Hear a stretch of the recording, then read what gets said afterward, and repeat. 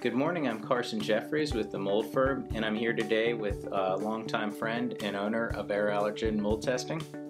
My name is Richard Johnson. I'm the President and CEO of Air Allergen and Mold Testing.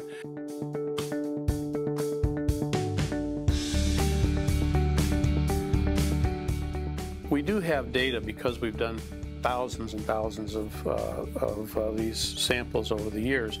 We have data that we can say if the amount of mold spores in the carpet is normal, if they tend to be water damaged spores, or if they tend to be what they call phyloplane spores, which are much less likely to have some kind of a problem.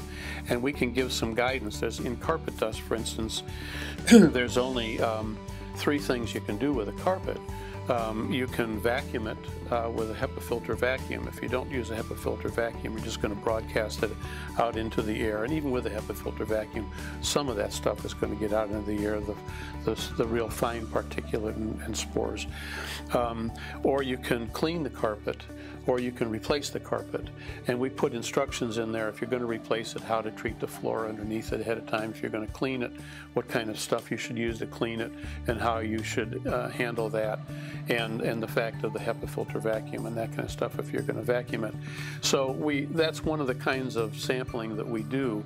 And we tell them how to handle the carpet, but more importantly, we find out what else is going on in the environment from that we can tell them about.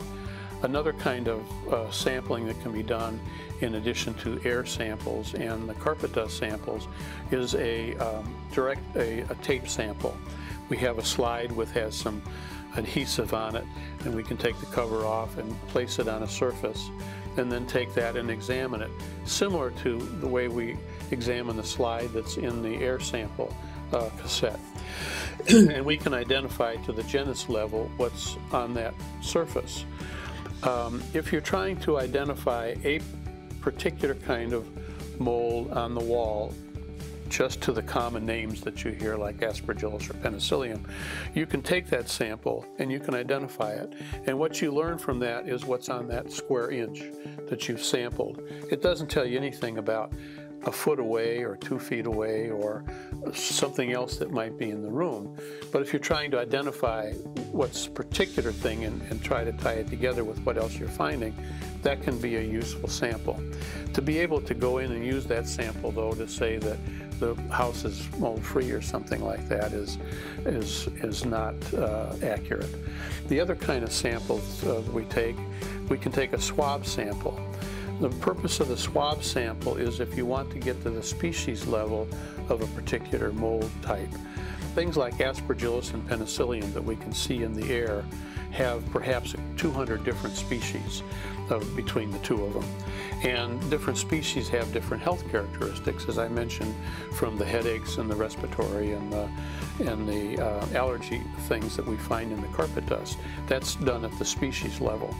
So if you go and you take a tape sample, you can't identify the species. You can say if it's Aspergillus or Penicillium, but you can't say what species it is. So there's different types of Aspergillus and Penicillium. Absolutely. There's a couple hundred different kinds.